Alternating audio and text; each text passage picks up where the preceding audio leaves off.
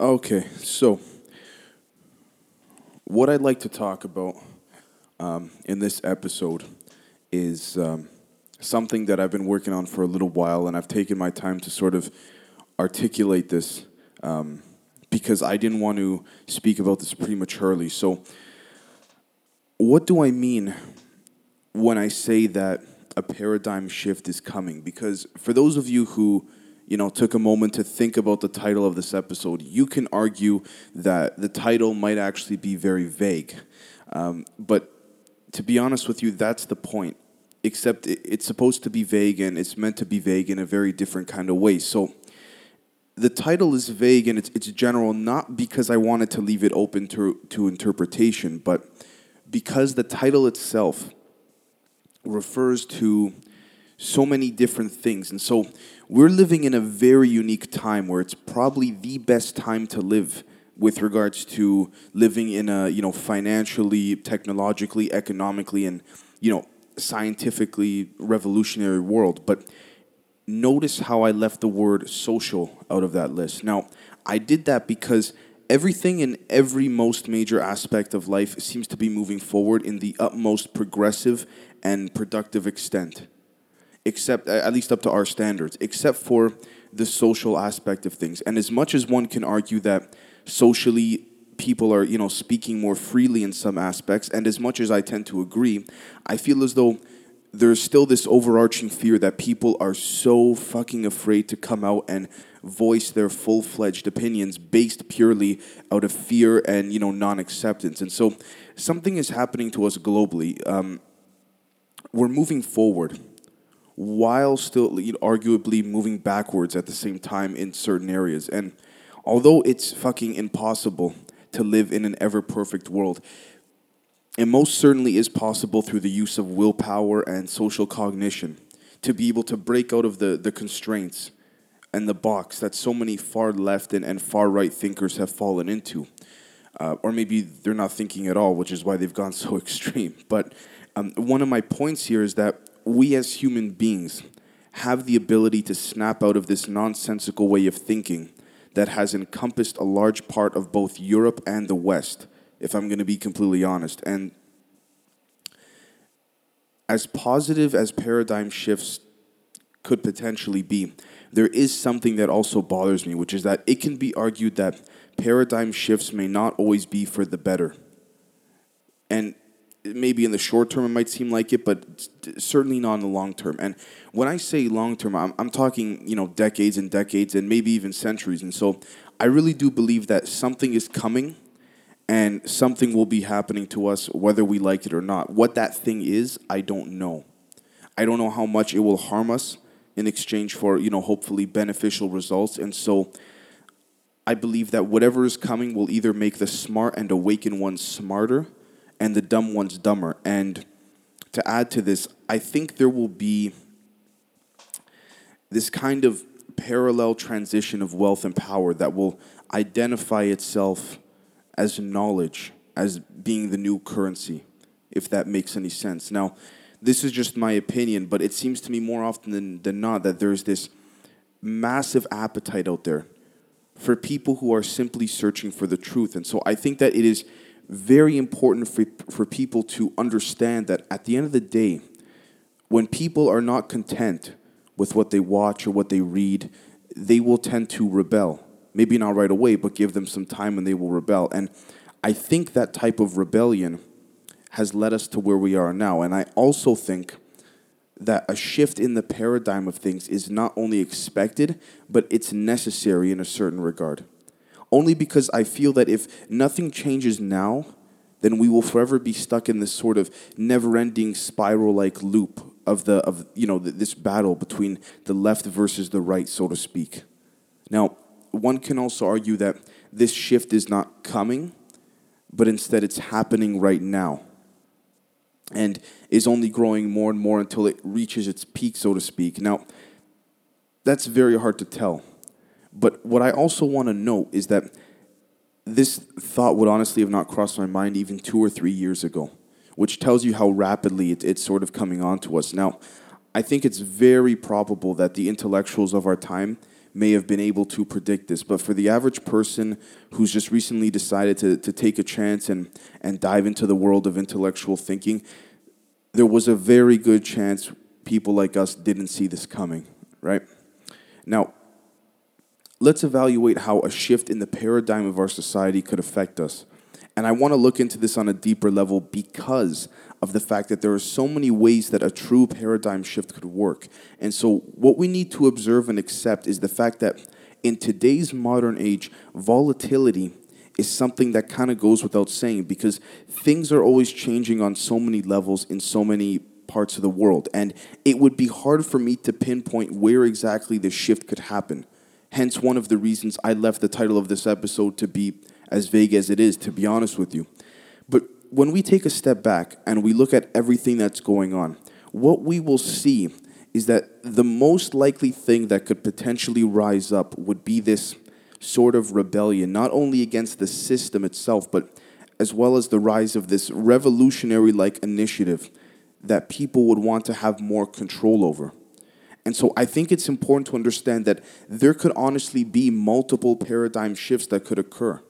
Or there could be one large one with, sub-occurrences below it, acting as sort of a representation of the larger picture at work. And so I think that if we were to be forced to visualize what this paradigm shift could potentially look like, we could imagine a tree with a very thick trunk, and then imagine that the branches of that tree were the sub-paradigm shifts that were doing their parts respectively in order to kind of get everything to align with what we'll ultimately be transitioning to. And I'll be discussing that in particular in a later episode as well. But ultimately, I personally believe that this paradigm shift will be that of both physical, mental, and metaphorical revolution. And so I don't think it will just be one thing. And I don't think it'll be one thing standing on its own. Now, as to whether or not one impact may be bigger than the other, that's honestly very difficult for me to say. Because if we look into the recent past, I think it's safe to assume, based on historical observation, that paradigm shifts used to occur mainly one at a time. And that was mainly because the order in which things were able to be presented or communicated to the masses in was very limited. And so therefore, when the communication is limited, the transition is limited to be slower than as it is today, for example. But nonetheless, I like to argue that that was mainly the case. Now, what we have now is the possibility of all three of these things, or at least more than one thing happening and revolutionizing at roughly the same time. I mean, if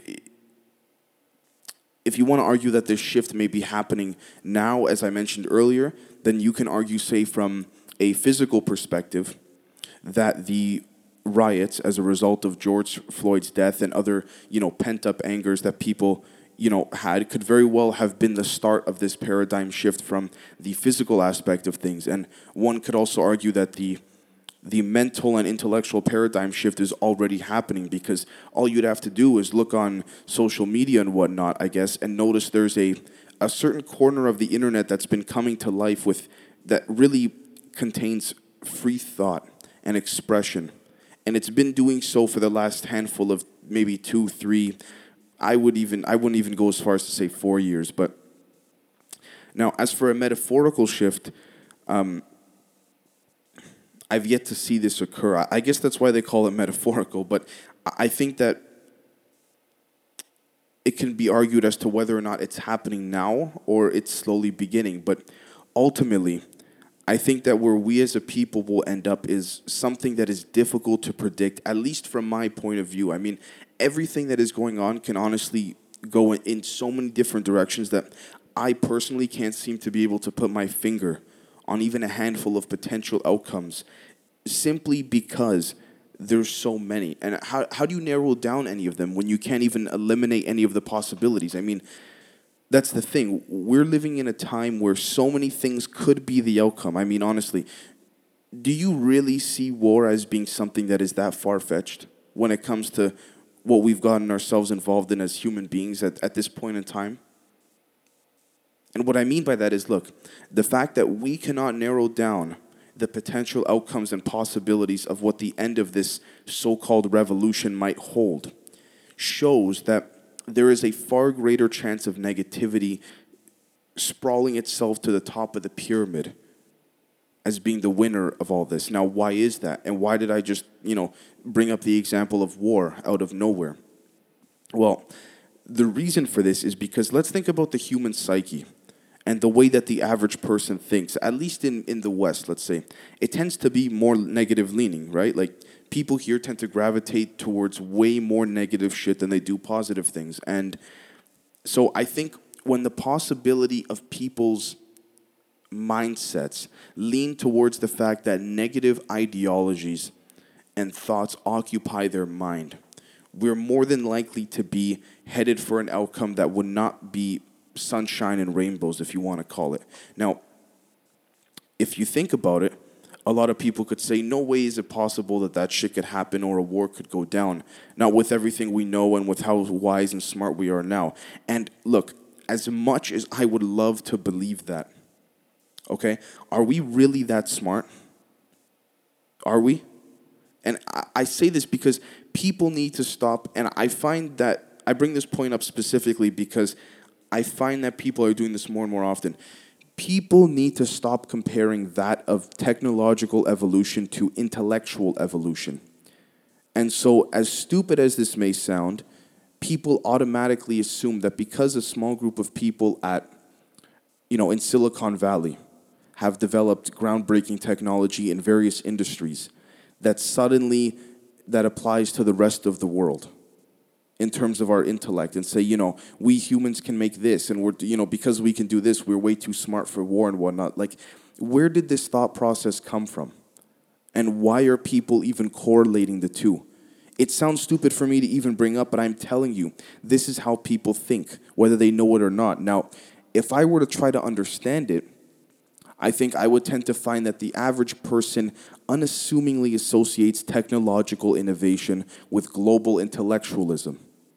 And then they simply just apply it to the rest of the world. And that is absolutely the most improper and incorrect assumption that anybody could make. And yet the problem is that when enough people end up thinking like this, the remainder of the people that don't know what to think or lack the capacity to think, to be honest, they simply follow. You know what I mean? And so even though technology is evolving, the question then becomes, are we evolving? Because they're very two different things. And people, like I said, people tend to associate the two. Say, well, humans created this technology, so we as a species are getting smarter. No. Certain parts of our species are the smart ones. The rest of us are dumb fucks. And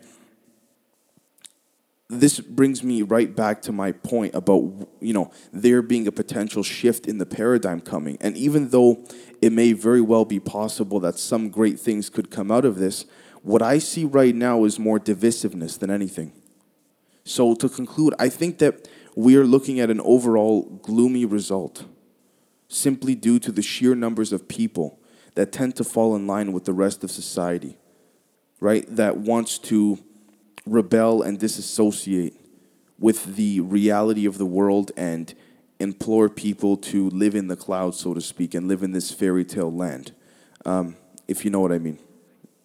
So I hope you guys enjoy this podcast. Feel free to subscribe, give it a like or rating, depending which platform you're on. And I do think I'll be discussing this in another episode because there's much more to talk about. But I encourage everyone to weigh in and chime in with your thoughts. Thank you.